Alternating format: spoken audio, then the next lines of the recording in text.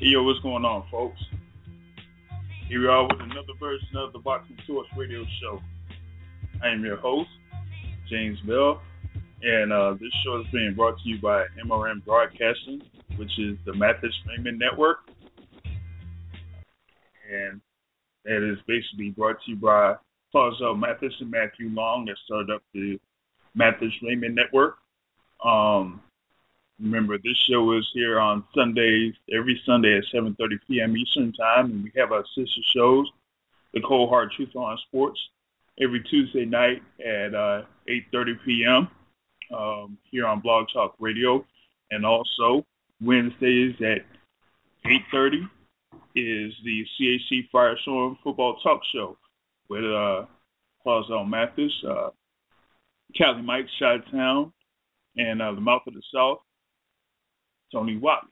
Right now we're having a live caller here, 843-344. Tell us your name and where you're calling from.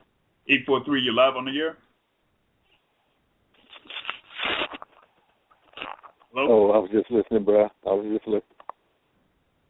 Okay, right. Yeah, we just starting up here, so I'll put you on hold here for a little bit or whatever it is, and then whenever you want to get back, I'll just check out back with you. We're just starting off here with the Cold Hard Truth on Sports. We're basically, going over the weekend in the sport of boxing, what's happened over the course of a week's time, and also, discuss a few topics here and there. So pretty much what we're going to do is we're going to start off here with the broadcast that they had on yesterday on NBC. They had the Premier Boxing Champions there. The main event there was Andre Dirrell and James Geale up in the Boston area for one of the super middleweight championships that they had out there. And it was a pretty good fight that they had there between Dirrell and Geale. It seemed like at first that Andre Dirrell was kind of like, working his boxing skills on Geale, and, he was basically able to, do what he wanted there in the ring for the first 1.5 rounds. And he actually opened the cut on James Geale's eye. But then, in the middle of the second round, he got hit with a good left hook by James Geale, which pretty much knocked him down. And it was a good shot. Knocked him down. He was able to get up for an 8 count. And then Geale was able to, blitz him again later on in the second round and score another knockdown. So he got a 10-7 round out of that. And, from that point on, Andre Dirrell basically had to fight from behind and see if he could basically catch up. He was actually having some success out there, especially in the middle to late rounds, especially from rounds 8 through 10. He was basically able to catch up there. And, by round 11 in my book, he basically tied the fight up going into the 11th round. And then what happened was that he let James Geale basically outwork him in the 11th round and outwork him in the 12th round. And, in 2 judges' scorecards and then basically my scorecard, that was the main difference in the fight. And that basically just made it be a 114-112 win for James Geale for him to win a, super middleweight belt right there. And he became the first Briton boxer to win gold in the Olympics and to win the championship there. It was a pretty good fight, for both fighters, but I think Dirrell could have took it if he, basically, applied himself a little bit more and wasn't open to those big shots in the second round. Let me see here. 843. Were you able to catch that fight? No, man. I walked in on the end of that fight. I can't speak on it so I see anything. Okay. Yeah, it was basically just going over at Darrell the Geale fight that was on PBC on NBC yesterday. That was the main event. So, basically reviewed that fight. I saw a couple of, pros and cons for both fighters. I think both fighters were kind of like open to a lot of shots. Geale was just trying to see if he could load up on Darrell and see if he could land that one big shot, and he basically, if he would have taken his time and then just set up Darrell for the shot like he did, to score that first knockdown, then he probably would have scored another knockdown later on in the fight. But I guess he kind of like ran, so to speak, on those two knockdowns. Basically said that he basically was winning the fight off those two knockdowns himself. So I think that's how he pretty much acted on that. But even with that, he was still able to pull it out and win that actual fight there. Just trying to see here, if there's anyone listening on Blog Talk Radio, you could call in for the live show, 347-237-5539. And if you can, press 1 key to be on cue so that you'll be able to talk into the show. Let's see here. Now, since you're live on the line here, 843, is there like anything that you wanted to talk about real quick before I get into this fight a little bit more and then go to the next topic in a few moments?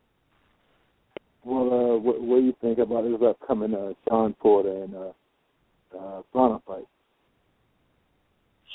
Well, that Sean Porter Broner fight. Oh, wow, that one. Now that one kind of threw me off in its initial announcement because.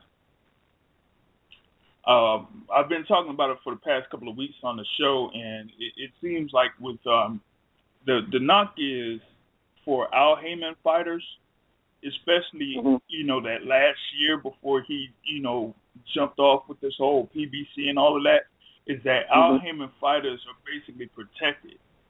Like they don't have him challenge anybody. Anyone that he signs, he doesn't really challenge those fighters. Yeah. So to see something like this is basically a shock, especially for someone like Adrian Broner, right? Because a lot of people are talking about Adrian Broner as being the next in line to Floyd Mayweather, And now what I've been hearing over the past couple of days is that, Al Heyman is not real happy with what Broner's been doing. Getting in trouble with police, going in the clubs, acting all out, getting into scuffles and fights, in MGM Grand. I told people close to me that night of May 2nd, he was right there at MGM. He got in a little scuffle, right? And on his way back, huh? I wasn't aware of that.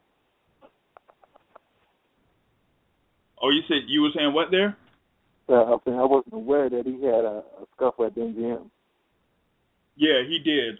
This is like late, because like after the fight, everybody's going out to the parties and this and that, and going to, parties at Flamingo or Hakkasan at MGM Grand or Planet Hollywood. I was over there around Planet Hollywood side or the Cosmopolitan, and then on my way back to, Flamingo, I went through MGM Grand, and then through that entrance, there was like a little scuffle going on, and I was looking at it, and then like it just got broke up, and then somebody was just walking off real mad and real furious, and really ain't supposed to be saying this, but it turned out to be Adrian Broner, right? So. Adrian Broner's there. He's staying at MGM Grand. Now, here's the issue. You're Adrian Broner. You're drunk. You just got in a little tussle. So now you got to get from where you're at to the elevator to the hotel room at MGM. I don't know. Have you been around MGM Grand? The hotel? No, I've never been there. All right. Now, it's like, here's the situation. It's like going from, it's almost like walking a half a block, nearly, from one of the entrances to MGM Grand to the elevators where the hotel rooms are at. So now Adrian Broner has to get from that entrance to those elevators. And people know who Adrian Broner is, so it doesn't matter. Yeah, so it's like, it doesn't matter if it's, 1:20 in the afternoon or 3:30 in the morning. People are still going to be like, hey, it's Adrian Broner, what's up? Yeah. But the problem is that this is Adrian Broner that's mad, that just got into a little fight, and is like really, really angry and stuff like that. So the thing is like he's over there, like people trying to approach him, and he ain't having no time for it. So what ended up happening is that, he kind of like pushed some people off, that tried to approach him and anything like that. And even if you were even in his vicinity, he would push you. Okay. And there was like one instance where he like really pushed the dude, and this dude was like much bigger than him. So if his entourage wasn't around him, or if they didn't keep going or whatever, who knows what that that guy could have did. You know what I mean? Yeah. Yeah. So, yeah. But that's the type of things that Adrian Broner is prone of doing. And when people are talking about he's supposed to be the next Floyd Mayweather, Floyd never does that, and he has never done that ever. No, he is way too undisciplined to be anything like Floyd Mayweather. Yeah, exactly. Exactly. And that's the thing that Al Heyman is basically saying, like, Adrian is really messing up right here, and he can't afford to invest so much into somebody that is a risk that could throw it all away just like that. So that's why he's putting up there against Sean Porter, who, up to a certain point, before he fought Kell Brook, was one of the best welterweights out there. So now it's like, okay, is he going to be able to get past, Sean Porter? If he gets past Sean Porter, fine. But if he doesn't and he loses, then he might be, pushed off into the back burner, kicked to the curb or whatever it is, because Al Heyman has a bunch of fighters out there in line that could, take his place, or try to attempt to take his place. You know what I mean? I mean, this is like the 140, 147 pound division, which has like the Danny Garcia, Lamont Peterson. I'm not a fan of Garcia, but I know they come. Yeah. I'm not really much of a fan of Garcia either, but the way that they kind of like treat Garcia is almost like how they should be treating Adrian Broner. Like Garcia, like they've been like trying to put Garcia as the next something ever since September 2013. Because he fought. He didn't get it ever since September 2013. Yeah, like ever since he fought Matisse in September, they've pretty much been, trying to protect him. Me personally, I didn't even think he would beat Matisse then, because Matisse, remember, went right through Lamont Peterson the fight before. Right. And so it was like, here's Garcia going against this guy, and it was basically a battle, and Garcia was able to get through it, but Garcia hasn't been the same ever since. No, he lost to Lamont. I think he pretty much lost to Lamont Peterson, or it was a draw. But the problem with Lamont Peterson was Lamont Peterson gave him those first 3 or 4 rounds, because he didn't really do anything those first 3 rounds. And all Lamont Peterson had to do in that fight was basically smother him, because Peterson came into the ring at, I think it was like 160 something. Remember the agreed weight was like 143. Both of them were at 140. They had the titles at 140 pounds, but the contractual weight was 143. So once they got in the night before at 143, they could basically weigh anything they wanted. And Peterson ballooned up to like 162 or something like that the night of the fight. So all they had to do was basically smother Garcia because he was a much bigger dude, and he would have been able to, win that fight. But it didn't look like Peterson at first acted like he really wanted to win that fight. So could have done more. That was the thing on that. So now, with those two, I'm not sure what's going to happen with them because with Peterson, he was supposed to, if he didn't win that fight, the title that he had was going to be stripped from him. And I'm not sure, if they really stripped the title from Peterson or not. I could check here real quick to see because, like, I ain't hearing any news that they did or not. But that was the thing that was on that is that those titles were supposed to be on the line since both of them were pretty much the top two at 140, and they ended up fighting at a contractual weight of 143. So none of those titles were on the line.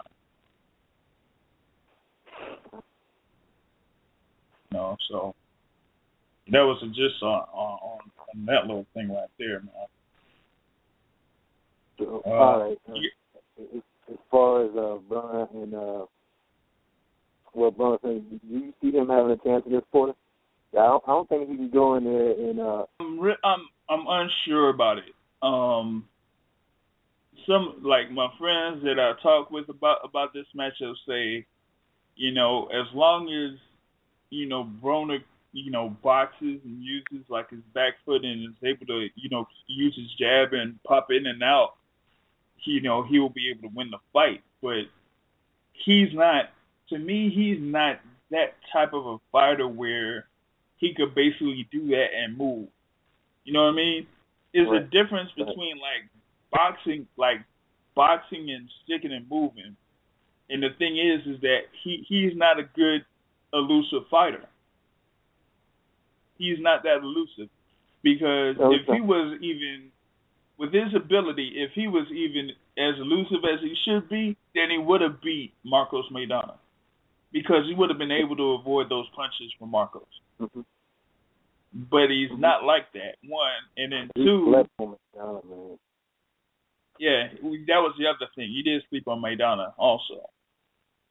But two is that I think that,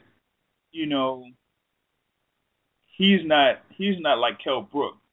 Kell Brook beat Sean Porter because Kell Brook is tall, lanky, has a jab, can use his reach, and can move away.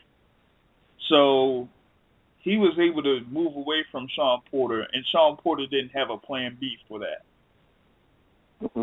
My thing is here with against Broner, I'm not sure if Sean Porter really needs a plan B because if he's able to catch Broner with a good shot, he'll have Broner in big trouble, especially with it being at 143. Because the reason why Broner was classed at 140 after his loss was because he really he can't take a welterweight's punch.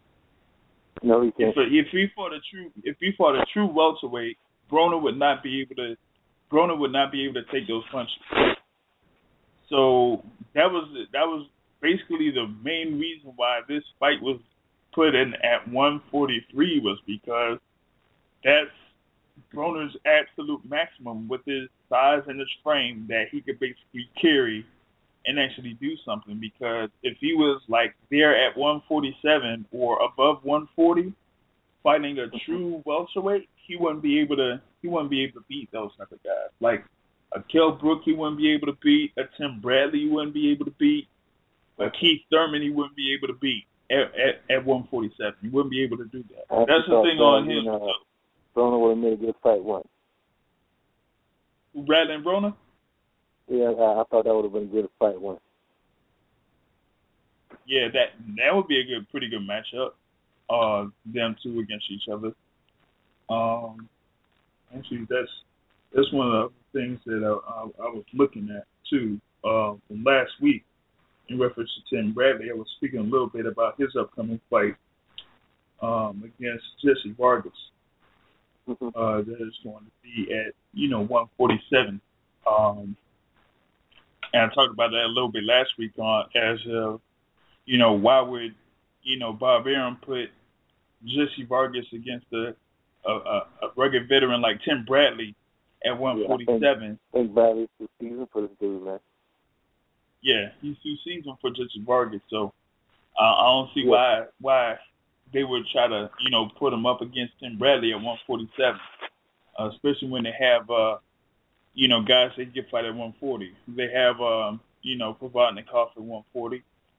They could get Matisse at this time, to go against him at 140, and of course they have the best 140 pounder in their stable with Terrence Crawford. Oh yeah. That he could fight. So, he's able to. He had options there at 140 before going up to 147 to fight somebody. Because there's no point for Jesse Vargas to go against somebody that likes Timothy Bradley at 147 when he has options there at 140.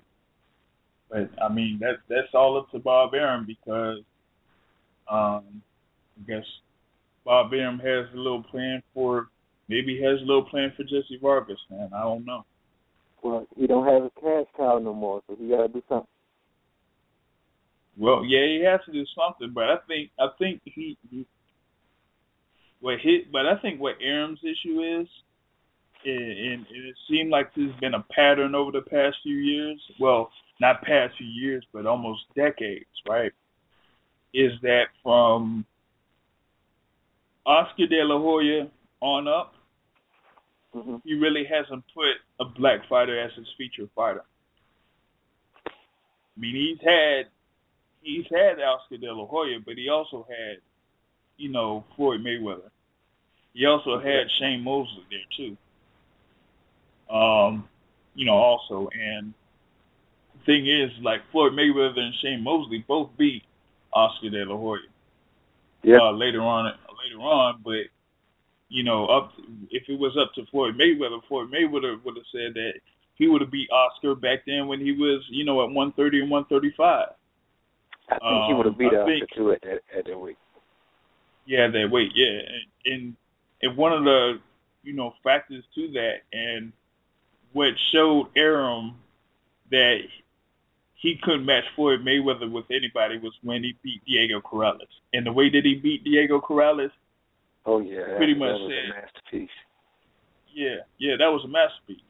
But when Floyd did that, it made Arum be like, I can't really put him against anybody else that I have because if I do, and those guys give me money, and if I put him against Mayweather will beat him. And then what happens to those guys? So from that point on, he really couldn't match him up against, Oscar or anybody like or like a Fernando Vargas or somebody like that. Somebody that's like an all-action fighter that if you match them up with another person that's like goes forward, it would be a fans type of fight that fans will talk about. Like Corrales Castillo is a fans fight. People talk about that fight. Yeah, the Gotti Ward series, those are a fan type of fights. But if a Floyd Mayweather goes against Diego Corrales, he dusts him. If he goes against Arturo Gotti, he dusts him. Because those are bad mismatches, So that's the thing with Bob Arum is that he's basically set it up for those past few years or so where he could have guys like, Oscar De La Hoya or Miguel Cotto or Manny Pacquiao, and those guys could bring him the money, but if you put them against the wrong guys, then they'll end up losing, and there goes the money. Yeah.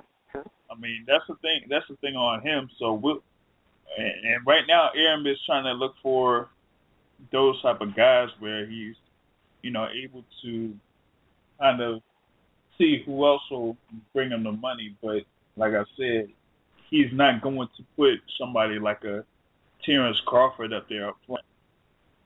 He would put somebody like a Nonito Donaire up front, you know, like he did a couple of years ago. And then they ended up having to match him up against Guillermo Rigondeaux, and Guillermo Rigondeaux basically took him to school. And after he did that, what happened to Rigondeaux? He didn't fight for almost a year after that. Yeah, right. I love that dude. Like, Guillermo Rigondeaux, like, pound for pound, is like the most skilled fighter out there in the sport right now. Oh, yeah. But he can't really get a fight with anybody because everybody knows that he'll beat everybody. So that's the thing about that. I mean, those are the guys that, you know, these other fighters are really scared of. We got somebody else on the line here coming up here, 813-784. Let me see if I can get you on the line right here, 813-784. What's going on? What's up, man? How you doing out there, man? I'm doing good. Good. Yeah. We're just going through the whole thing with Bob Arum and how we kind of, like, you know, either protects fighters or doesn't give certain fighters the shine that they have. You know what I'm saying? So we were kind of like talking about how, you know, he kind of like features guys like Oscar De La Hoya or, you know, Miguel Cotto or Manny Pacquiao, but not a Floyd Mayweather, Shane Mosley, or Guillermo Rigondeaux. You know what I mean? It's kind of like you know, like teachers have favorite students, and they won't admit it, but they do. They have their favorite students. Maybe they see something different in them the others don't. Maybe they think the other guys are just, I don't know. It's some ability in people where they either see the goodness or the badness in someone. And sometimes it's just, you know, blind bias. Maybe he just likes one guy better. Just he's more friendly with him. I don't know. It comes down to a lot of different things. So I don't know. I've noticed it's kind of happened. Bob Arum does it obviously to a fault, but I've seen it, you know, across sports. I mean, if you just stick in combat sports, look at UFC. They're notorious for promoting their brand and not promoting their fighters, but yet there's not really a conversation where he doesn't try to find a way to talk about Ronda Rousey, you know, Dana White. So you know, there's people he picks and chooses, and you know, certain cards he pitches his wagon to. But I mean, it's kind of more human nature. I don't know. The thing is with boxing, and nothing against Top Rank, they've always been good to me, getting credentials, or you know, I mean, some fighters don't really like them, or some people don't like them, but I can tell you, out of Golden Boy, out of he could be Heyman's group, out of all of them, they're the ones that always responded the quickest to any of my requests, to any of my communications, concerns, you know. So I don't know. It really, there's a human element to it. But it's kind of interesting to see who. They need some more. That's why when they say Rock Nation came in, 50 has his thing, you know, it's almost, I think, could make boxing better to have more of that, because once you start getting more big money involved, big name people involved with it, means we're one step closer to a little bit more regulation.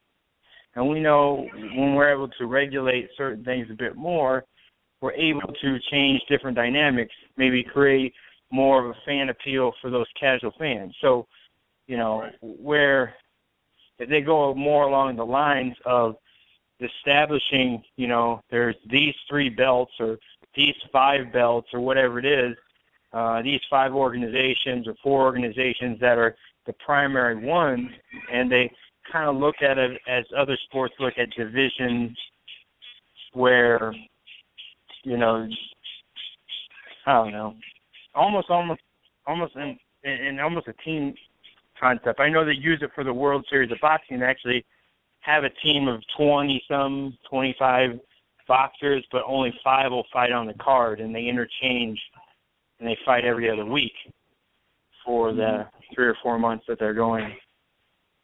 But it, right. I don't know. It'll be interesting to see what happens. I kind of understand that thing about, Top Rank is, kind of being more, welcoming as far as, like, allowing media to their events or something like that. But that's the other thing that I think has to be, kind of fixed there, is that a lot of these promotional companies, whether it's through Golden Boy or Top Rank or Gary Shaw or Rock Nation or, Al Heyman or whatever it is, they need to, like, open it up to not only just, like, media, small people like media like we're trying to be, but also more to the fans and, kind of get them to know who the boxers are. Let me just hold on just a moment. I'm going to put you on hold here, Matt. Hold on a minute. Hold on, I had to put you on hold there right quick, just for the, background or something like that. But I just want to put in that point as far as, those other guys coming in as far as, like, Rock Nation with Jay-Z or, 50 Cent with his promotional company. You have all these other ones that are, like, smaller that are trying to get their names out there, but you still have the other ones that have been there for a while, like Gary Shaw, and you have the one that basically promoted the show that was yesterday from Britain, that they're also trying to do their thing too. So as long as they're able to, like, open the doors for the fans and kind of, like, get them to interact with the fighters and, not like necessarily have an all access type of thing, but at least, have the fans be more familiar with the fighters that are out there, then they'll be able to, be more receptive to the sport in general. I'm going to put you back on here right quick, Matt. Yeah, I got kids in the background. Yeah. Oh, man. Yeah. It's the best way to do that, and this is my advice for hockey, for Major League Baseball. If you want to get more fans involved, how do you get more people involved? You open up to the media. See, that's the thing, is we look at in this day and age where the media is really vilified in a lot of sense. The media, let's look at it like this. If you take out the media, you're not watching anything on TV. You don't got the news on it. There's no newspaper, no magazines. There's no understanding of what happened unless you were actually there, if you take away the media. You don't know any of the players' responses. Well, now we have social media, but, who's going to go out and follow every single athlete in every single sport? Not many people are. Right. And especially, you can't do that because, if Twitter, it limits you to 2,000 follows until 2,000 people have followed you, and then you can go over that threshold to 5,000. So 5,000 has followed you. So, there's caps and regulations, and even if you like everybody on Facebook, I mean, how frequent are they updating their Facebook? I mean, you work in multimedia, you understand how that works. So it's irrealistic to think that, that they'd be able to do that. They need the media as much as the media needs them. Now, there's a lot of argument over who gives what to the media, how much they interact with the media. I really don't care about that. To be honest, if you don't want to talk to me, whatever. I'm a good enough writer. I'll write the story without your quote. Really, the only reason reporters will go to the athlete is to get a little snippet from their point of view, hear what they have to say. Writers don't need that. We can write the story without it. We were there. We saw what happened. We know what happened. Yeah. We'll write about it. So if you want to be a part of that and give your 2 cents, we want to make sure we add that in there. Fans like that shit. So we'll add it. But if not, well, we won't. You'll go about your business, we'll go about ours. We'll both collect our paychecks and be happy. So, but if they open it up to the media, see, this is a problem that I've run in with, like, bigger organizations like the NFL. They'll open up what they call, like, blogger days, and they'll have 3 blogger days all training camp, but you can only attend 1 of the 3. And that's it. And I'm like, okay, so what about the games? Well, if you are an online-only entity, something that doesn't have a call letter, basically, if it doesn't start with a W or a K, right. you can't. You're not going to get credentials. No, you're not. They have other. The thing is, and then the thing is, I know people with stuff like that, right? The thing is with stuff like that, as far as like the NFL is concerned, especially the NFL, NBA, MLB, or something like that, they're corporate, so the corporate people are only going to deal with corporate companies. So like you said, if you don't have a W in front of your name, an E in front of your name, or, something like that, they're not going to deal with you because you're not, under that moniker. Because they're like partners with those type of things. Because, that's who they're working with. They're working with the ESPNs, the ABCs, the NBCs, CBSs, the Fox Sports ones and all of that. They work with those guys. And it's crazy because, like, for example, you and I, we're actually registered members of associations. Like, we're members of the NFL media, the actual NFL media. We're members of the National Sports Writers and Sportscasters Association of America. We're outstanding members of credible organizations, but they still look at who you're writing for. If I'm writing for Bleacher Report, they're owned by CNN. Yeah. But if I'm writing for the cold hard truth on sports, or even before with Black Sports Online, they were only getting into places before Fox started stroking Robert a check. They were getting denied all over the place because they weren't backed by anybody. So So I mean, I guess nowadays, I guess it's basically starting off as something like this, and then if somebody else notices something like that, then you'll get picked up. And once you get picked up, then you basically go under the moniker of their network to get to the games and do those reports. So that's basically the gist of that. But I think with boxing, it's kind of weird with boxing because it's quote unquote a professional sport, but it's not regulated. Not necessarily regulated. So it's not like, you could have just a set amount of people there.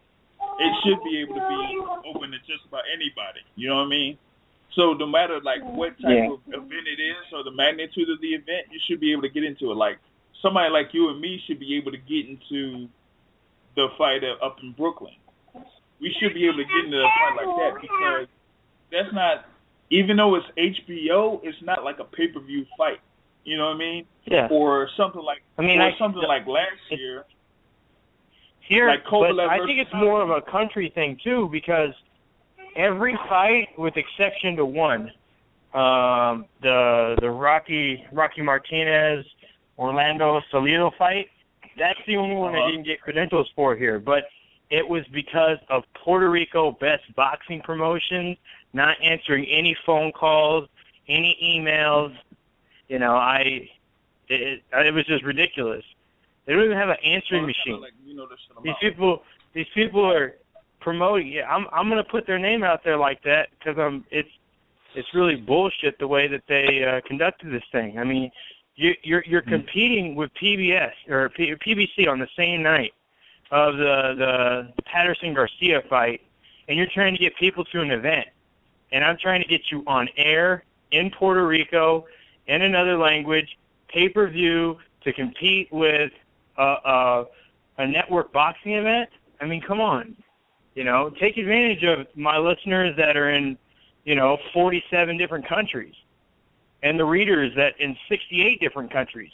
You give me some public, you give me into the fight, you're giving me my credentials to get into the fight, then you know, I'm gonna write about it because it's not so big that I have to write about it, but it's not so small. I mean, it's a belt, you know, it's a belt. Yeah, exactly. I think it was I don't even remember. It was a super lightweight, microscopic weight, something there. I don't know. I saw Rocky at the when I covered the Felix Verdejo fight. I saw him there. I was like, damn, he was little, really little. Yeah. Like just seen it, you would think he was like 14. Like, dude, looked like a 14-year-old with like a 30-year-old face. You know, one of those dudes, the dude that you know you was in middle school with, like he already looked old. Like, are you someone's daddy, you know, or uncle or something? That's what he looked like. But a lot of them aren't that big, and you would have to, like, for people our size, you would have to be around the cruiserweight or light heavyweight, the heavyweight range to get to folks that are our size. But anyone under that, they're like really small. They're really small. You know that's the thing is, towards you would dwarf them. Verdejo's pretty solid. He's pretty solid. I stood next to him. He's not. I mean, he's not tall, but he's not really short. But he's pretty solid. He's young. I think he could put on weight. He could move up. He could move up into that. Probably. I don't know if he can get all the way up to like junior middleweight, but he could get. Yeah, he could. He could do middleweight. He could do middleweight. Yeah, definitely do middleweight. I don't know if he get up to junior welterweight. I don't know if he gets that high. He'd probably lose the punching power. Where's he at right now? What's that? What weight class is he at right now? He's lightweight. Lightweight. He's killing folks in lightweight. Yeah. Like he could go up. He could go up. He would. In about a year and a half, he'll be a decent fight for Crawford. That probably would be a good fight then. You know, over there, you know, 140 or 147. Since he's at lightweight, you know, he could basically be there for Crawford in the next year or year and a half. So that would be one thing. Real quick for those listening on Blog Talk Radio, the number is 347-237-5539. We have about 15 minutes or so left for the live stream. You can call in to get in live to talk. Press 1 key to be on queue. You know, next thing coming up here on Slick was, you know, basically talking about upcoming fights. With our previous caller here, 843. I didn't get your name at 843. What's your name? Ernest. Dennis? Ernest. All right. Ernest. All right, thanks, sir. Ernest, we were talking about a couple of fights, such as, you know, Bradley and Vargas coming up here, you know, at welterweight. And also you have, you know, on June 6th, Miguel Cotto and Daniel Geale. And I'd like to focus on that Miguel Cotto-Daniel Geale fight because I wrote a quick article on it last night saying that I don't know about – I'm kind of having weird feelings about this fight with Miguel Cotto. Reason why I say this is because, for one, Daniel Geale is a game middleweight fighter. He's won championships in the middleweight division. He's won actually, you know, the WBA middleweight championship, and he's been an IBF champion. He did lose by a knockout to Golovkin and was pretty game with that, but he's been a lot more active than Cotto has been. And Cotto's coming in there, and it'll be like almost exactly 1 year to the day since his last fight against Sergio Martinez over there in Madison Square Garden. Yeah, and he pretty much broke down Martinez, but the thing about Martinez was already broke down. Yeah, exactly. Martinez was already broke down. He had that leg injury, and his people kept that under wraps. That, you know, he wasn't fully recovered from that, and he still took the fight anyway. So, you know, Cotto was able to run through him to win the title, and you know, ever since, you know, they've been trying to match Cotto up with Canelo Alvarez, and that fight kind of fell through. So now he's going up here against Daniel Geale, who's a game middleweight that's taller, has longer reach, and, you know, if he's able to box then and not let Cotto get to the inside to do his body work, he might be able to do something to him. Is there anything you want to add to that? Well, I don't think it's a good fight for Cotto. I mean, I don't in that regard.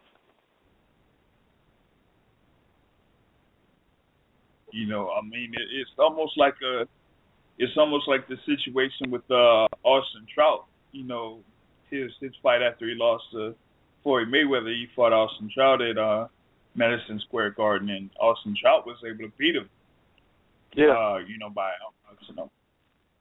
So if Daniel Geale is able to do the same thing here at the Barclays, he might be able to score a victory over Miguel Cotto and win that WBC middleweight championship, and basically kind of thwart any future hopes of a Cotto Canelo matchup happening sometime maybe in September or something like that, or any time later than that.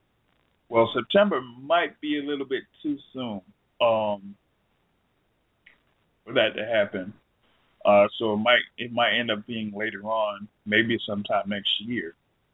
But yeah, and that one with Cotto and Geale is kind of a dangerous fight, for Miguel Cotto. Yeah. Oh yeah. To go after there. I'm trying to see if there's like any other, fights on the horizon that I'm looking for. But we got another person coming up right here on the line, 336. 336, you're on the line live. Yeah, 336. Yeah, what's going on, my man? I can't call just chilling right here. Yeah, just chilling right here. We just went through the thing with Miguel Cotto facing Daniel Geale here, and I said that I basically wrote an article on the you can get the article by going to the CHC on sports.com and go into the boxing section, or type in the boxingsource.net and you'll be able to find that article on there. And I'm also looking for people to kind of like contribute to writing articles in the boxing section also. So if y'all want to do that, just go ahead and send it to boxingsource2015@gmail.com, and then I'll review it. And if I approve, then I'll just, post it on there, put your name on there. And if you have contact information as far as like a Twitter handle or something like that, then I'll add that there also. But yeah, I was basically talking about, Miguel Cotto basically watching out for this fight against Daniel Geale. Being inactive for basically 366 days exactly. And, going against a game, Daniel Geale, that's a true middleweight, has won titles at the middleweight division, and also has fought the top contenders in the middleweight class. So it's something for, Miguel Cotto to watch out for. Yeah, I agree. So is it? Yeah. Yeah, I agree with you 100%. It's going to be a tough test for him. I still, like I said before, looking at his opposition since been with Freddie Roach, I mean, when I look at the Martinez fight, I don't really give him a lot of credit for that fight. Just looking at Martinez inactive, how long he had been inactive, and then he come back from an injury, right? But this going to be a tough test for him, especially at 160. We'll see in a couple weeks. Yeah, definitely see in a couple weeks here. Over there at the Barclays, what he'll be able to do, against Daniel Geale. Because, people are still talking about the potential of him fighting Canelo later on. Maybe either later this year or maybe sometime next year. That's the type of fight that people are looking for. The annual or Puerto Rico versus Mexico type of fight that they've had over the course of the past 10 or 15 years or so, that kind of like bring some of the best matches that boxing has had. So they're kind of like holding on to see if that fight is coming up in the works. Once again, for those listening on Blog Talk Radio, call-in number is 347-237-5539. Press 1 key to get on queue. Basically, have about 9 minutes on the live show before we go into overtime. Once we end here at 8:30 at overtime, you can't really get in. You'll have to listen in after the show is done, basically at around 9:30 Eastern time. Trying to see here what else we got going on, because I had like a couple of things that I wanted to say for overtime. So I wanted to go back to the fight that was mentioned earlier that's coming up, is that welterweight fight between Timothy Bradley and Jesse Vargas. And we had, like I said last week, it was kind of weird to see them have this type of matchup so soon for Vargas, and to have it at, welterweight. He's basically there at the 140-pound division, and he really hasn't done enough, in my opinion, at 140 to go against a guy like Timothy Bradley, who's, basically been the best at 140 when he was there, and then went up to 147 and won a belt at 147. So this one here is almost like a dangerous fight for Jesse Vargas that might, stop his, kind of track to be one of the best fighters within those two divisions. I said that Vargas could have fought at 140 against a couple of fighters. Like I said, Matisse, Provodnikov's there. You beat them, you could face, Terrence Crawford to be regarded as the best 140-pound fighter out there. And then once you do that, then you could move up. But I guess Bob Arum didn't want to quite do that.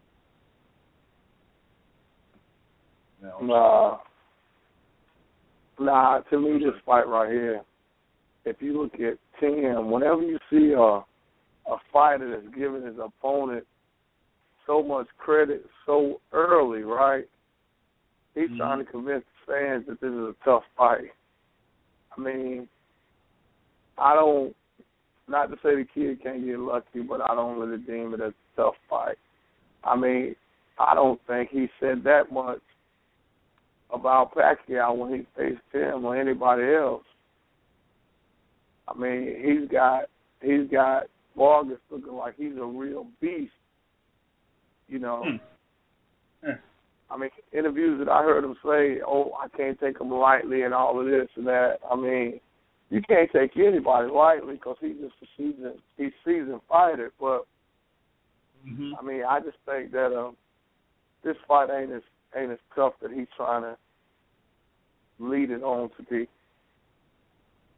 Right, exactly. I mean, we're talking about Timothy Bradley that went, toe-to-toe with, Provodnikov in an all-out war and still was able to, take the punches from him, take the punches from him. And then he had, 2 fights from Manny Pacquiao. He was able to beat, Marquez. So he's been there against, some of the best fighters in 147 and 140, already. So you're going against a game veteran that really hasn't shown any signs of slowing down there. And you're going against him at welterweight. Yeah, that's going to be, I think that may have been a mistake for Vargas right there. I think it may have been a mistake. Well, I believe it is because Bradley's a solid matchup for anybody at welterweight right now. Yeah, exactly. And then he also got I still don't give Roy a lot of credit as a trainer. I mean, all these guys, they think, just because they box, they're a trainer. Roy still wants the spotlight. I mean, so it's all I could think about is the Pascal fight. Before the fight, it's like it's all about him. I mean, I don't get it. To me, I think Roy will hurt you more than he can help you. as a trainer. Mm-hmm. Not to say that he can't be a good trainer, but until he concentrate on training and not concentrate so much on want to be in front of the cameras, I mean, I just think it's a conflict of interest. Yeah, it kind of is when he's basically, trying to take the spotlight away from, not only the fighter but the main trainer that was there. He kind of like took it away from Pascal's main trainer. He's not necessarily like a Pernell Whitaker there, or who else would be somebody? Buddy McGirt, Mark Breland. I mean, come on, he's not that type of trainer. And as long as he was an active fighter and a champion, he knows the number one thing is you can't have a lot of voices in the corner. Is one. Right. And for him to try to overshadow Pascal's trainer, that was strictly disrespectful. And if I'd have been his head trainer, I'd have told him to shut up. Hey, I got this. I'm the trainer here. You be quiet. But Roy knows better. Yeah. Roy wants to. He loves the camera. I mean, to me, you would think the HBO job would be enough. Yeah, you would think so, but according to him, that's not the case. He still just wants to see if he could be there on TV any way he can. And oh snap! Speaking of Roy Jones, I just heard that he basically got the cruiserweight fight against Marco Huck. I think that fight was basically announced that he's fighting Marco Huck. Last thing I seen on him, he's supposed to be fighting July the 4th in Arizona. That's the last thing I've seen. Now, to me, you tell me why does Roy Jones deserve a fight with Huck? Roy hasn't fought nobody but Tomato Can. You look at his last. Okay, he fought in Pensacola his last fight. He fought in Charlotte about 2 months before that. He fought a couple months before that against Bums. So, why should he fight Huck? He don't deserve the shot. I'm not sure. Not sure at all why he wants to, do that. But he basically, like, he did those two fights in 3 weeks or 2 weeks or whatever it is, and it's kind of like nobody really knows what he's doing. We pretty much got 1 minute left here on the live show. So if there was anyone else that just wanted to get in, if anyone else wanted to get in, 347-237-5539, press the 1 key to be on cue to talk in for the show. Basically we're about to step into overtime here, and we still got a couple of more fights or potential fights that we would like to talk about. I think in overtime I'll probably get into my list. I basically made a list for the top 10 pound for pound, so you'll get that a little bit later. I'll talk about the whole little thing with the so-called Twitter beat that's going on with Joe Calzaghe and Carl Froch. That's gone on over the past couple of days, which is kind of funny. So we're probably gonna get to that a little bit. They kind of went at it with each other. So it seems like they kind of talk trash that since Carl Froch is basically the guy right now as far as England is concerned for those type of fighters and that type of thing. And Calzaghe was undefeated in his career, but nobody really gave him that much credit because he kind of didn't really face anybody at the height of his career, and the fight against Hopkins and Jones were kind of anomalies. So people don't necessarily give him credit for his undefeated record because he basically fought every single fight. But those two fights against Jones and Hopkins, in England. So they've been basically going at it over the last day or so, and I think they said that Kawasaki ended up blocking Carl Froch from accessing his Twitter account or communicating with him on Twitter. So that was kind of funny. What do y'all think about Carl Froch overall? At first, and then I have a follow-up question to that. Carl Froch? I Yeah. mean, he's legitimate. I don't care what nobody say. Carl Froch can fight. You had to fight Froch, man. Yeah, he can fight. I mean, he's a legitimate fighter. I mean, when I look at the two, no disrespect to Kawasaki, but I think Froch fought better competition. I mean, the Super Six. I mean, that was some good competition in that Super Six. I mean, to see some of the people that he beat Abraham. Everybody thought Abraham was gonna knock him out. Okay, he outboxed him and made him look bad.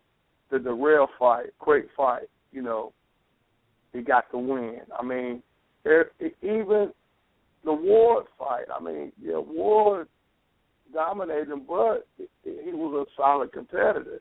I mean, right. I give him. When I look at the two, I mean, to me, he's much better. Looking at the opposition that he faced. Right. Mhm. Yeah. What do you think about Carl Froch? Froch, well, I think Froch is a good fighter, proving himself, man. And I've been hearing his name versus DDG. I can see Froch actually beating that guy. I do too. Yeah. I do too. Yeah. My thing is that folks have been saying, talking about Golovkin fighting all these other guys at, middleweight and those that are coming up from, 154 like Canelo or Andre Ward, and we're like, why don't you fight Carl Froch? And I don't know, you could do it at Wembley Stadium. We wanted to play something real quick because they got that little thing going on from the weigh-in that happened on May 1st. So I'm gonna see if I could play this clip right here, audio clip, and see if it works. Hold on a minute.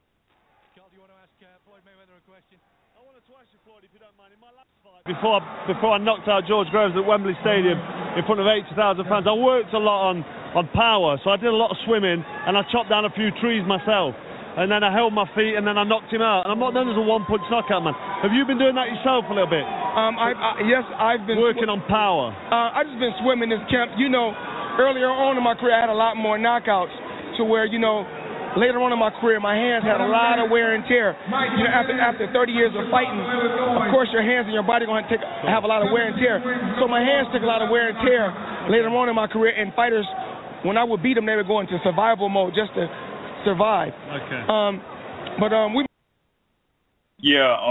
That's basically what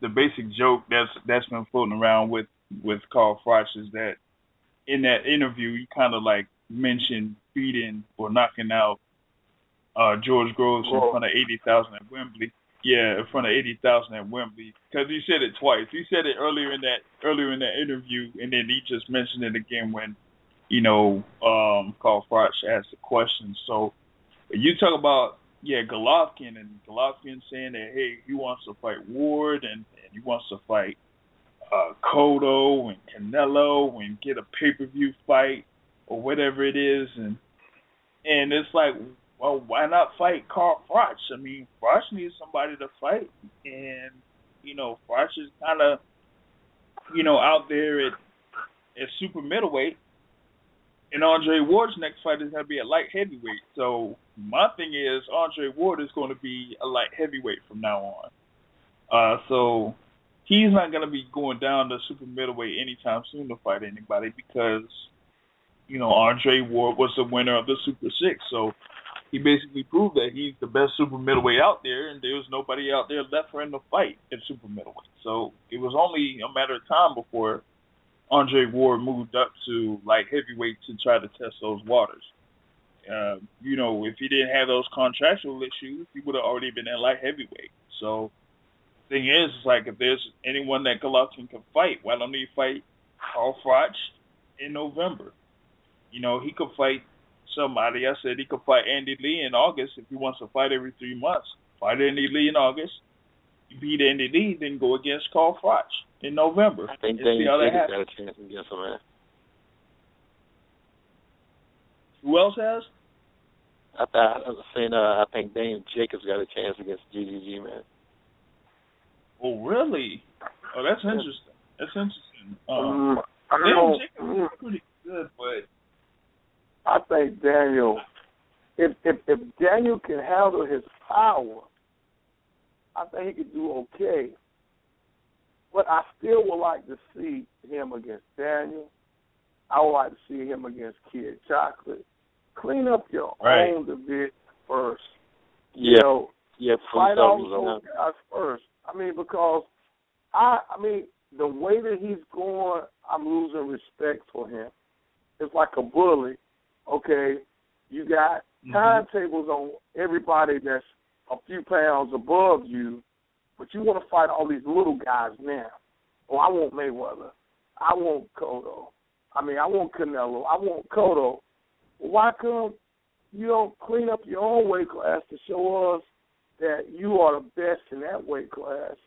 And then why not fight Froch? Come on, man. Froch is 38 years old. I mean, why you wouldn't want his name on your resume? Okay. Why are you putting a timetable on Ward? Ward haven't fought in so long is unreal. Let Ward come back, get a fight on his belt. All right, fight Ward at the end of the year to catch weight. If he want to be the star that he's claiming he wants to be, he's got to take risks. It's not, everything's not indicated by what him and his camp wants to do.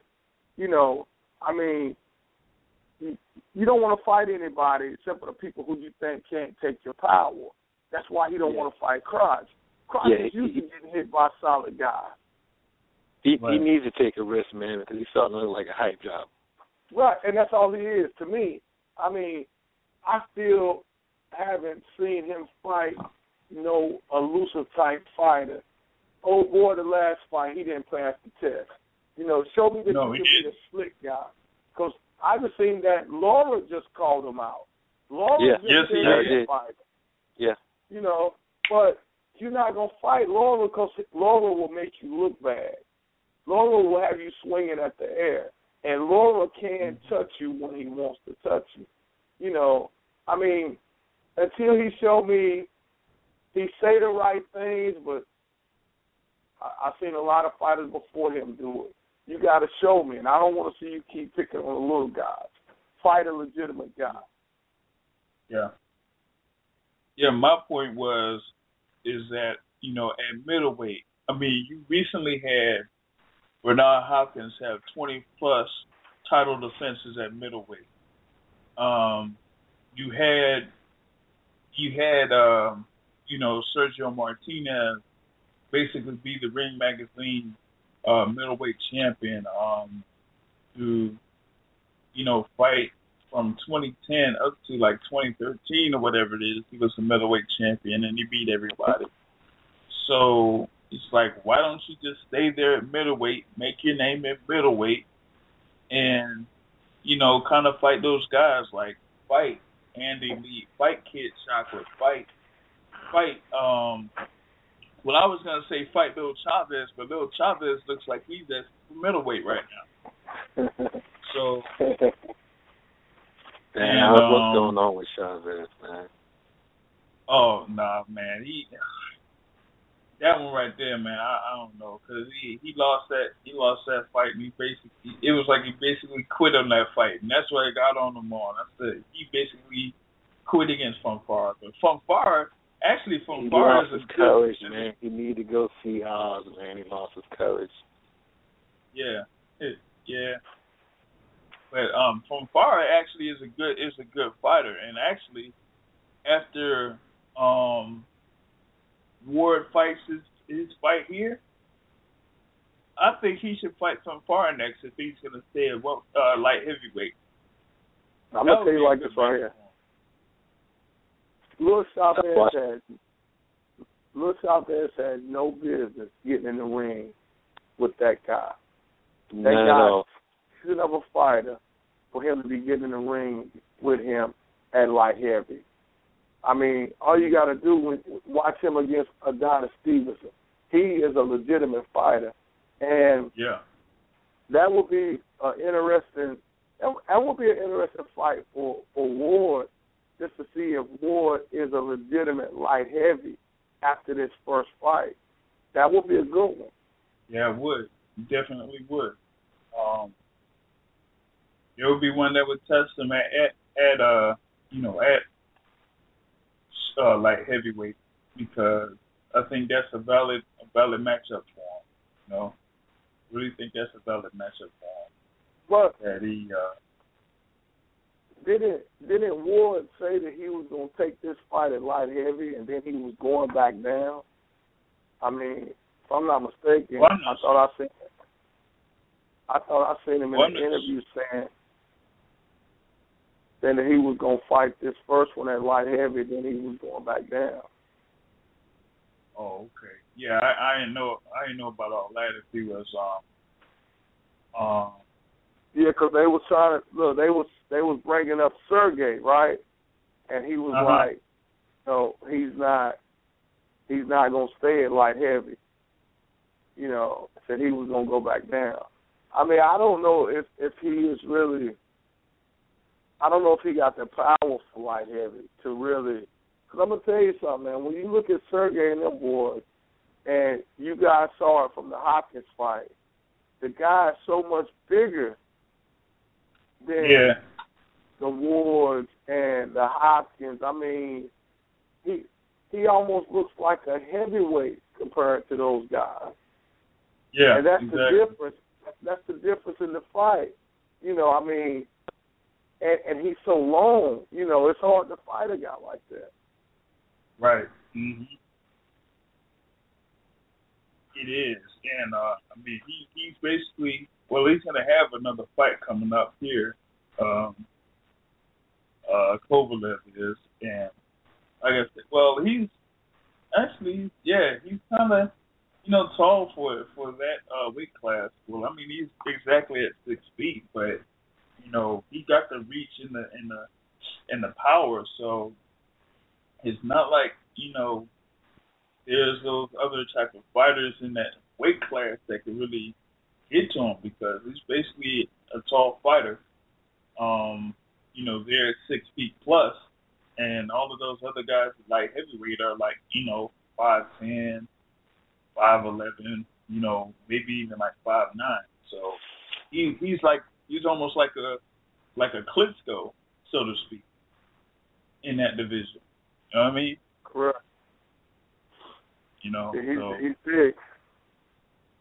He's a solid guy, so there isn't really that much left for him to do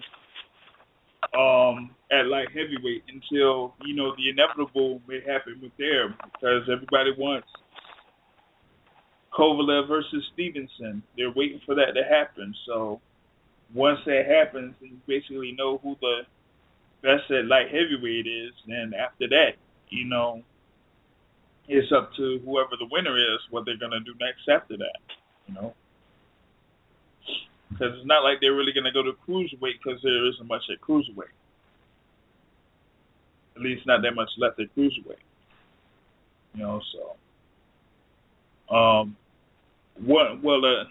Just go into this other thing here before I go into my top 10 pound for pound. I'm going to go back to, like what my brother was talking about with the upcoming fight between Broner and Porter on the 20th of June, and also with Errol Spence fighting on that card too. But we were talking about Broner and Porter, and how Al Heyman has basically set this up, not for Porter, but it is sending a message to Adrian Broner as to say, hey, look, you're messing up out here. We were going to try to groom you You try to be the next in line, but you keep messing up. So we put you up here against, Sean Porter, because if Sean Porter is able to beat you, then you're out. You're put to pasture. You're done. We're not gonna deal with you anymore. So I mean, that's the thing that I got from one of those things floating around on YouTube, that Al Heyman is kind of getting sick and tired of Broner's antics out there. So he's like, so you want to do all that type of stuff? Okay, then go against Sean Porter.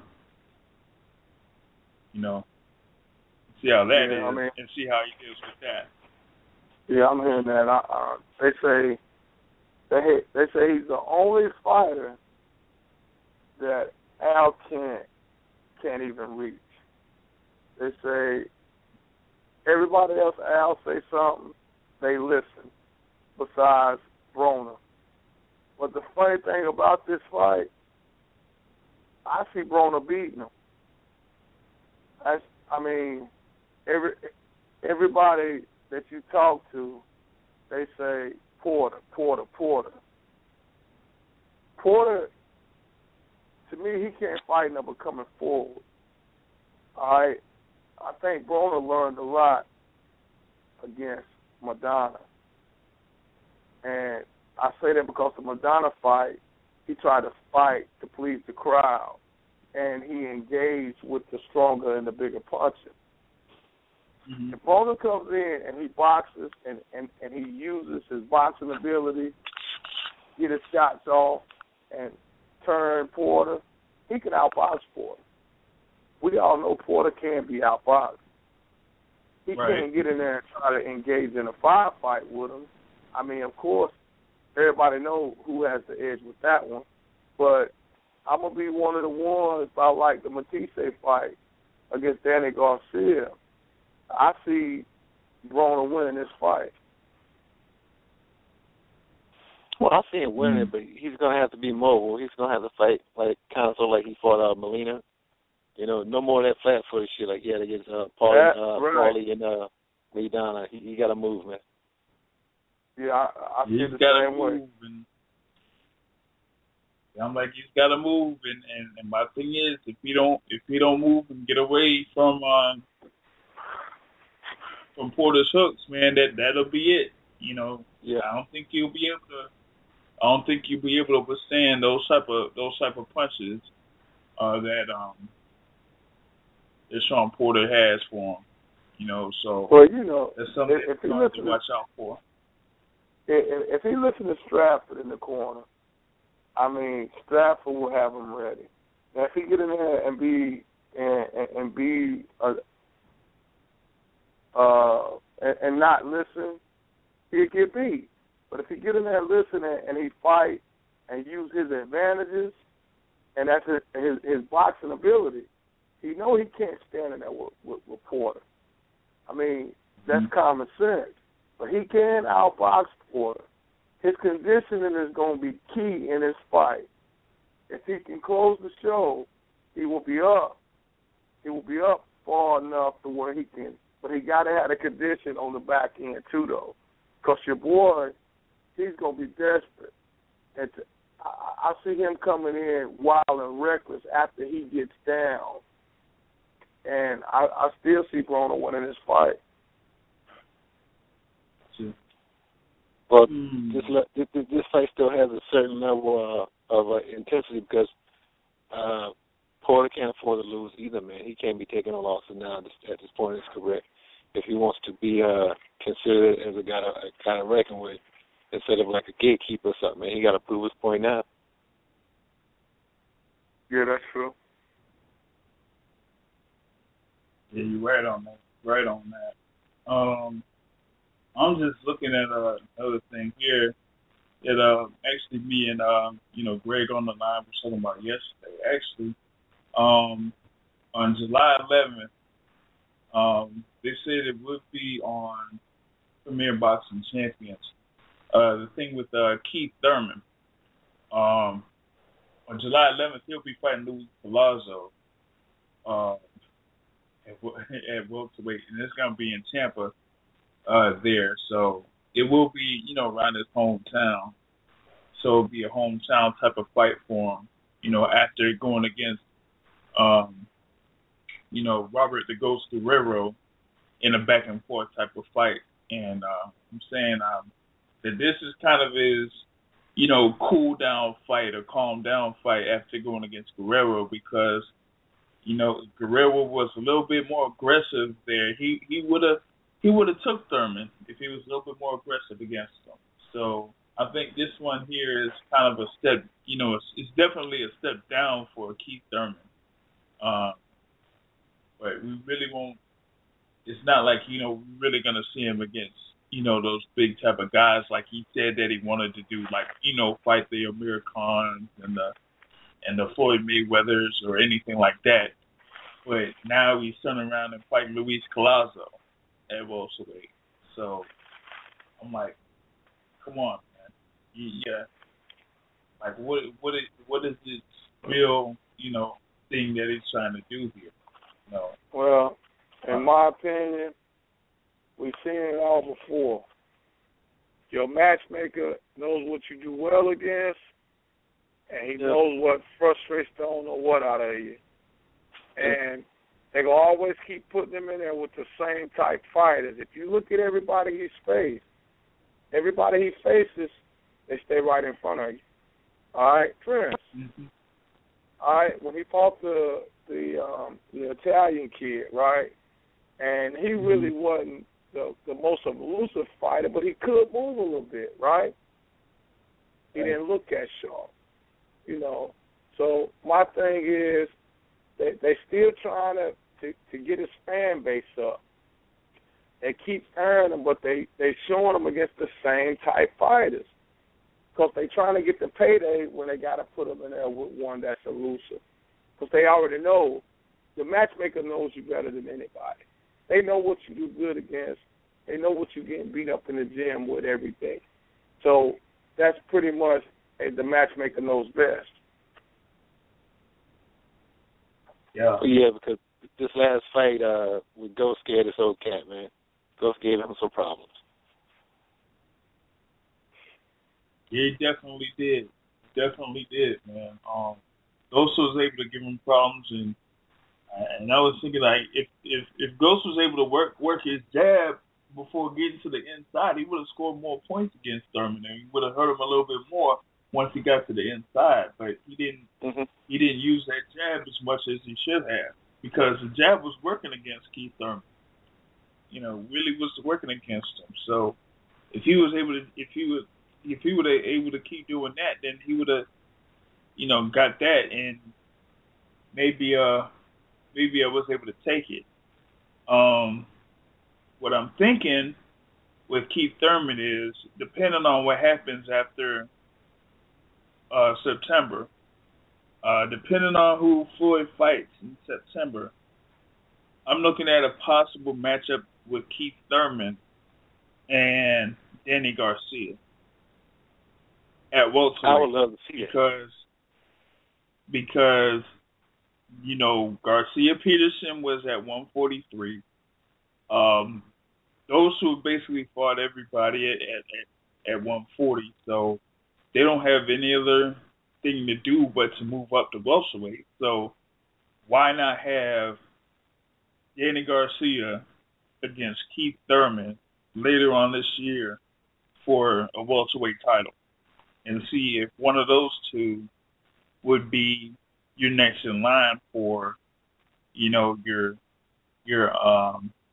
welterweight, as the best welterweight out there.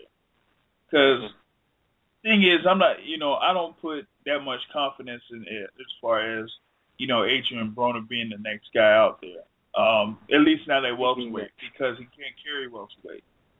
So what you're going to have left is you're going to have Porter, you're going to have Thurman, you're going to have Kell Brook, and then you're going to have Danny Garcia moving up. So you're going to have those four. So out of those four, who's it going to be? I don't think Danny Garcia is ready to move up. Well, I don't Danny think Garcia might not be ready. He might not, but my thing is, who else does he have left at 140 that he could fight? Provodnikov, they really can't fight because they're in, they're two different promotional companies, so they really can't fight each other. So there isn't that much left for, for Danny Garcia to fight at 140. So there's no other choice for him but to move up unless if Broner ends up winning this fight, stays at 140, and then fights Garcia at 140. That's another fight I like to see. That's the only other thing I could pretty much figure out there as far as, who Danny Garcia can fight. Because he will not fight Matisse again. Because if he fights Matisse again, he'll lose or it'll be like one of his last matches that he has for his career. So he can't fight Matisse again. So there isn't that much out there that's left, Not much left for Danny Garcia, but to either move up or face Adrian Broner later on this year.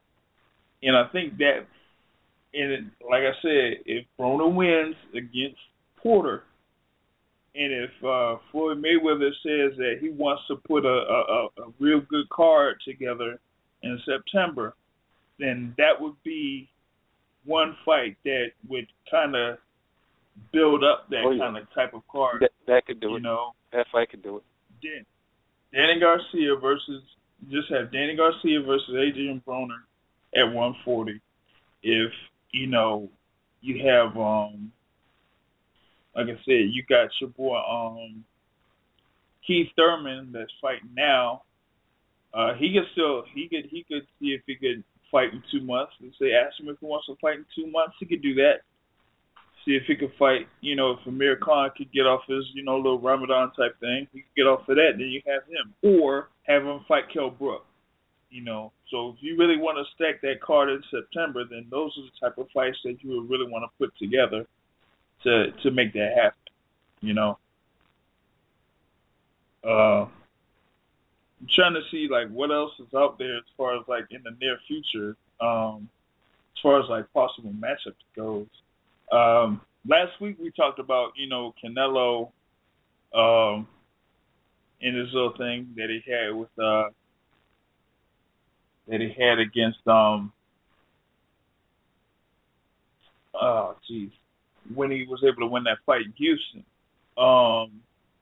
He's there at 154. But that fight itself wasn't even at 154 because he can't make weight. So he doesn't. So it's almost like he doesn't have a choice either, but to move up to middleweight. And the thing is that if he moves up to middleweight, he's gonna have to either end up seeing if he could fight Golovkin or fight those other guys that have those belts at middleweight. Yeah. He's not going to move up. They're going to keep having him fight at a catch weight. They're not going to move him up until they don't feel like there's a lot of threat there. I mean, if you look at Canelo's Oscar all over again. Yep. So I think he's more of a height job than Oscar. I mean, Oscar could really fight better. Yeah, Oscar could fight a little bit better, but the reason why I say that is neither one of them like fighting an elusive guy. Okay, all right. Look at what Oscar fought Pernell. It's supposed to be the out with the old, in with the new, right? Well, yeah, I mean, it was the time for Pernell. I mean, his time was up, but yeah, he was robbed. But it was just, as far as boxing, his time was up. But if you look at, he never fought any elusive fighters after that. I mean. Well, that's why. Right, and look, he fought Shane, but that's just because they knew each other. And Shane, they both, you got one from Pomona and one from East LA. They sparred so much, preparing each other for fights, and even when they were kids, right? So I guess he felt that Shane wasn't going to try to hurt him. But then you watch him against Trinidad, a guy that can punch a little bit. To me, I still think Oscar won that fight. He gave it away, man. He gave it away. In my opinion. Exactly. Right, he did. He gave it away. but he's going to protect Canelo the same way. They got their base. They are happy with their base. Their base is... So Canelo ain't fighting Lara again is what you're saying? No, he'll never fight him again. You'll never see him against Lara. Listen, he saved Mayweather now. He'll never fight Mayweather again. Oscar won't allow it. He won't allow it. That'll never happen. Yeah, I'm trying to look to see if they have.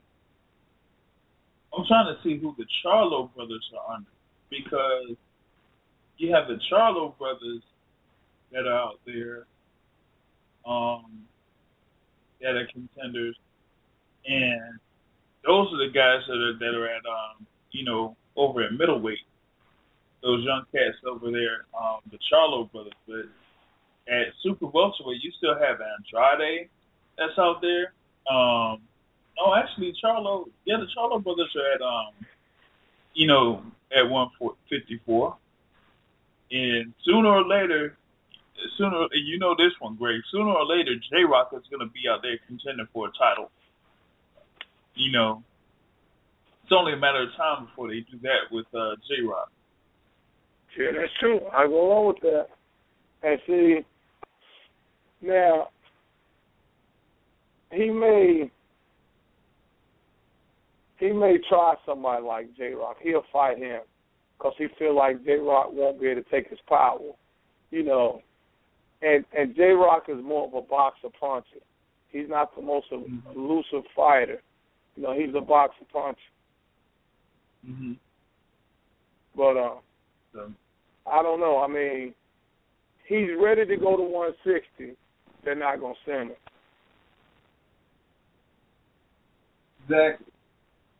And so with him, it's almost like pointless, because they don't want to put him at 160, but he can't really be at 154 because he's not able to make weight anymore. So it's like, what's the point?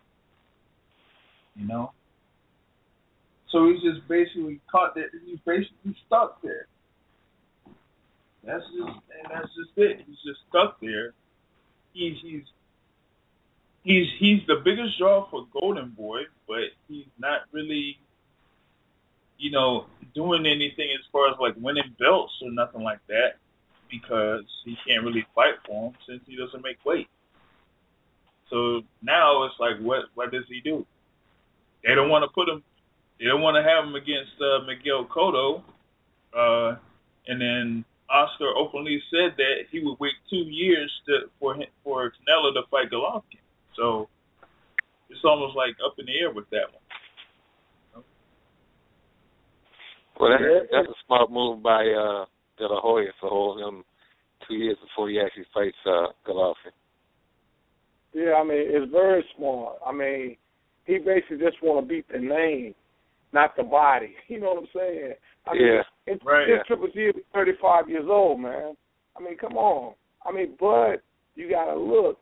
To me, they're not really trying to grow Cotto's brand. They are happy with the pro-Mexican fan base. That's enough to get them over the hump. Because if they really were, the boy would be able to speak English by now. All his interviews will be in English. You're right, man. You're right. But they really don't care. They happy with the base that they got. And they're going to keep slow-walking him and put him in the pro-Mexican type fights. That's somebody that's going to stand right in front of him where they can watch him get tagged. Yeah. They aren't going to, they won't put him, like you said, they won't put him in there against the Lauras, against the Andrades, against the Charlos, or even Trout. They probably wouldn't even put him against Trout again, even in this stage. Now, I'm trying to see what's up with K9. K9 is going to be fighting Jamal Charlo on July 25th. He's scheduled to fight Jamal Charlo on July 25th. So we're gonna see if one of those Charlo brothers is gonna be able to win a super welterweight championship. But those two, the Charlo brothers, are two good contenders out there in that weight class. You know, that people haven't really kept an eye on as of yet. But if Jamal here beats K9, then that'll lead to something a little bit more as far as like them being amongst the top in that division. So that's gonna be something to look out for. I'm gonna see if I could do this last little segment here.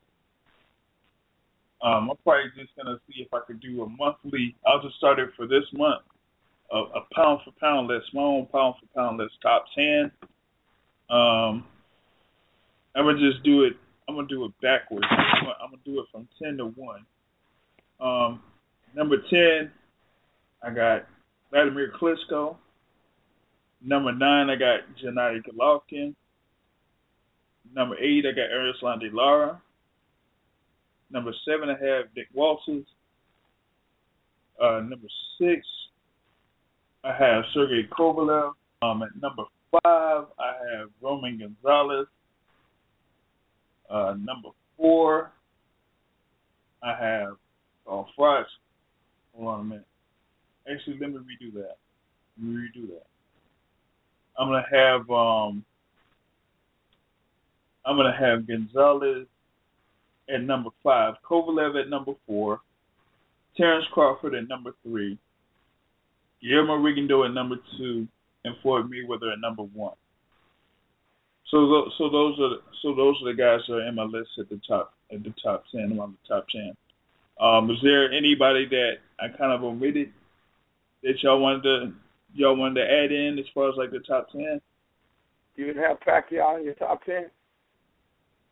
Nah, I don't have Pacquiao in my top 10. Nah. I don't. I don't. Pacquiao's not a top 10 fighter. Come on, JB. Nah, I don't. My thing is. My thing is that. That's why I put. Well, my thing is from the recent fights. That's why I kind of like put Golovkin amongst the bottom 10 of my top 10 pound for pound, because it's like, who is he really beating? So if you think of Pac-Man can beat Golovkin. Pacquiao. We're not going to talk about the recent events, right? We got to look at what he's done, right? I mean, I'm not a Pacquiao fan, but the man got a nice body of work. Look, right. Thank you, bro. Listen, and what he's done, right? Man, by all means, he's top 10. He's top 10. I mean, like just by his fights with Barrera, you know, in those earlier fights. I mean, just off that.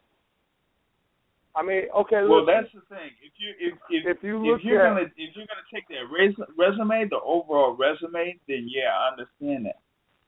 But I mean, and then listen. I mean, you basing his top 10 on basis that's his last fight. You know what I'm saying?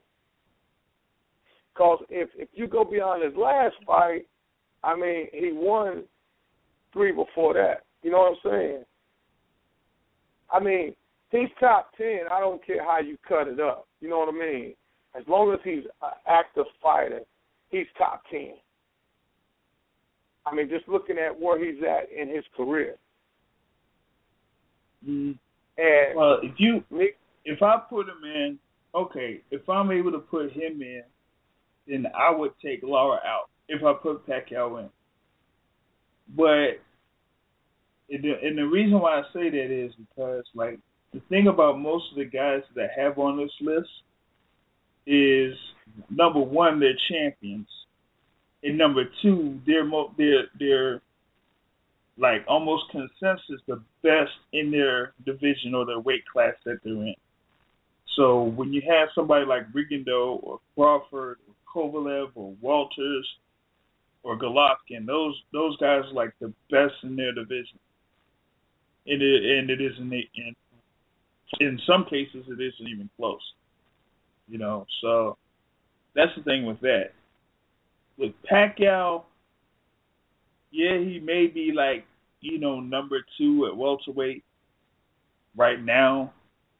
But the guys that he like beat recently, other than Bradley, the fight that I gave him credit for like recently is Timothy Bradley. The second fight against Timothy Bradley, and of course the first one was kind of, a controversial one. Yeah. But the fights against Brandon Rios and Chris Algieri, no, I can't give him passes for that. No, I understand where you're coming from on that. For those. Because those guys they basically came up from 140. Algieri's fight, the previous fight that Algieri had, he basically got a gift decision over Provodnikov. So it's like, okay, you're fighting Chris Algieri and Macau, come on, man. And Brandon Rios was basically a punching bag. So that was my thing on that. Who's got that feedback? I don't know. Hold on a minute.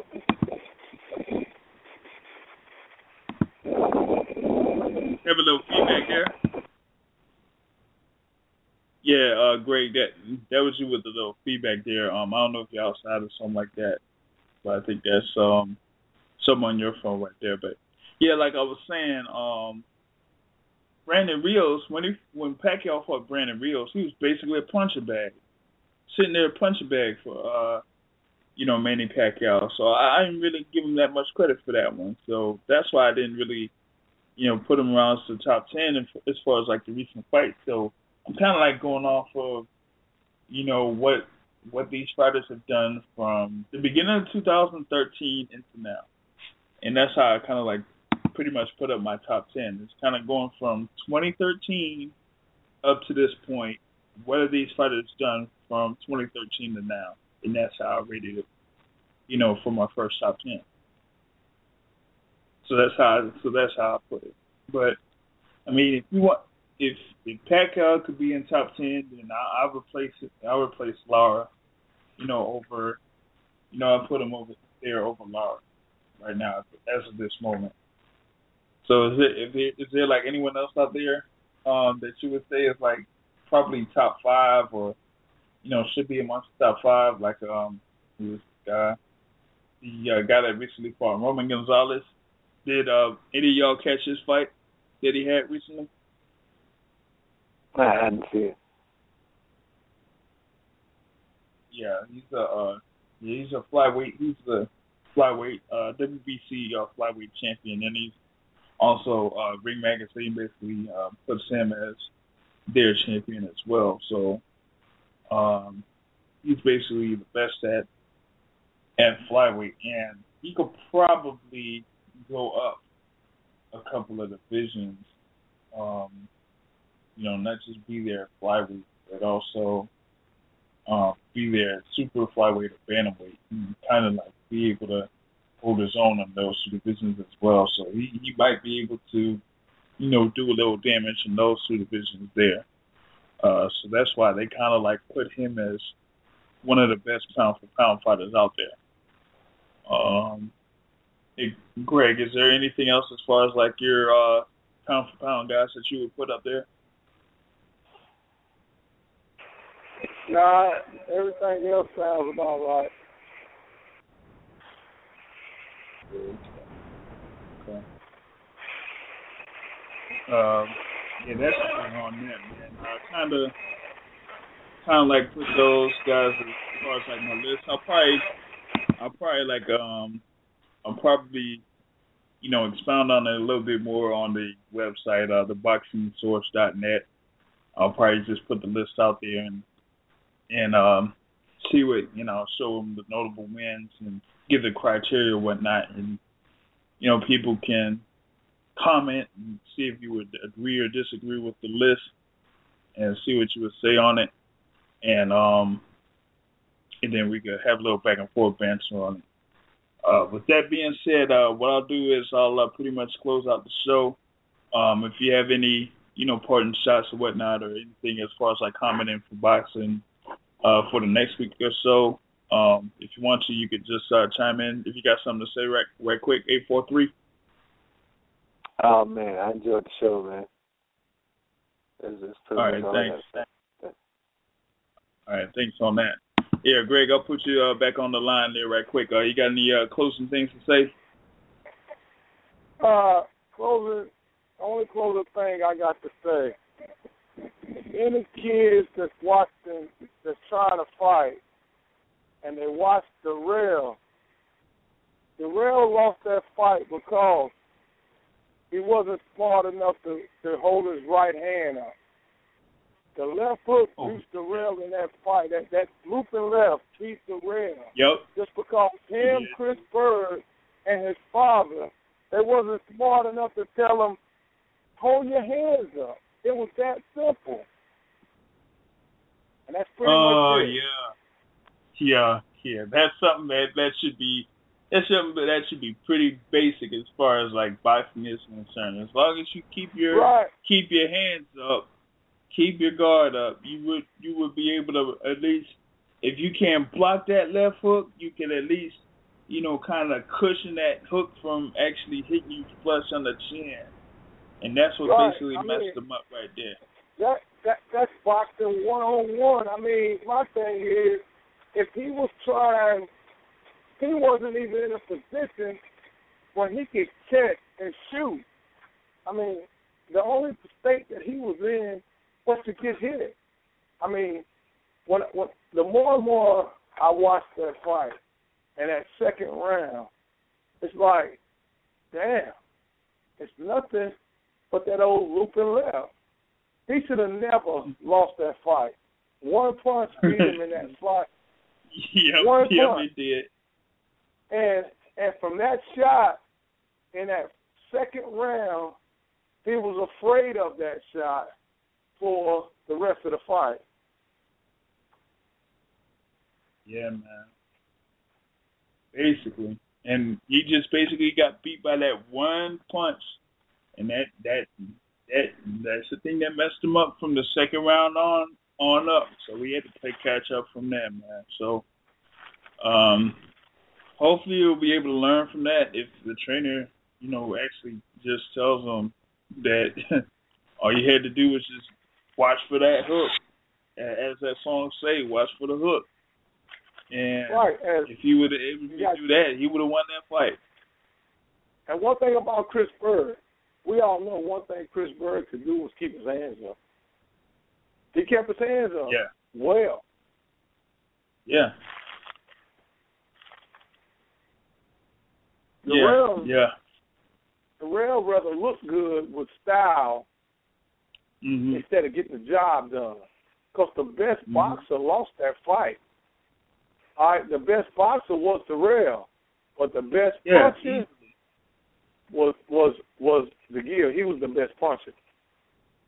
He was the best puncher, and he was the one that kind of fought the way that his trainers wanted him to fight. Even though Darrell's trainers really didn't teach him that much. That was kind of the gist of it. Is that the Geale was able to follow his fight plan that he basically had for most of the fight, and he was able to use that to hold on to win. So that's basically the gist of that right there, man. That's correct. But on that, So on that note, I'll be closing the show. We will be back next week, same time, Sunday night, 7:30 p.m. Remember, the point of boxing is to hit and not get hit, not to stand and trade. So I'll see y'all next week.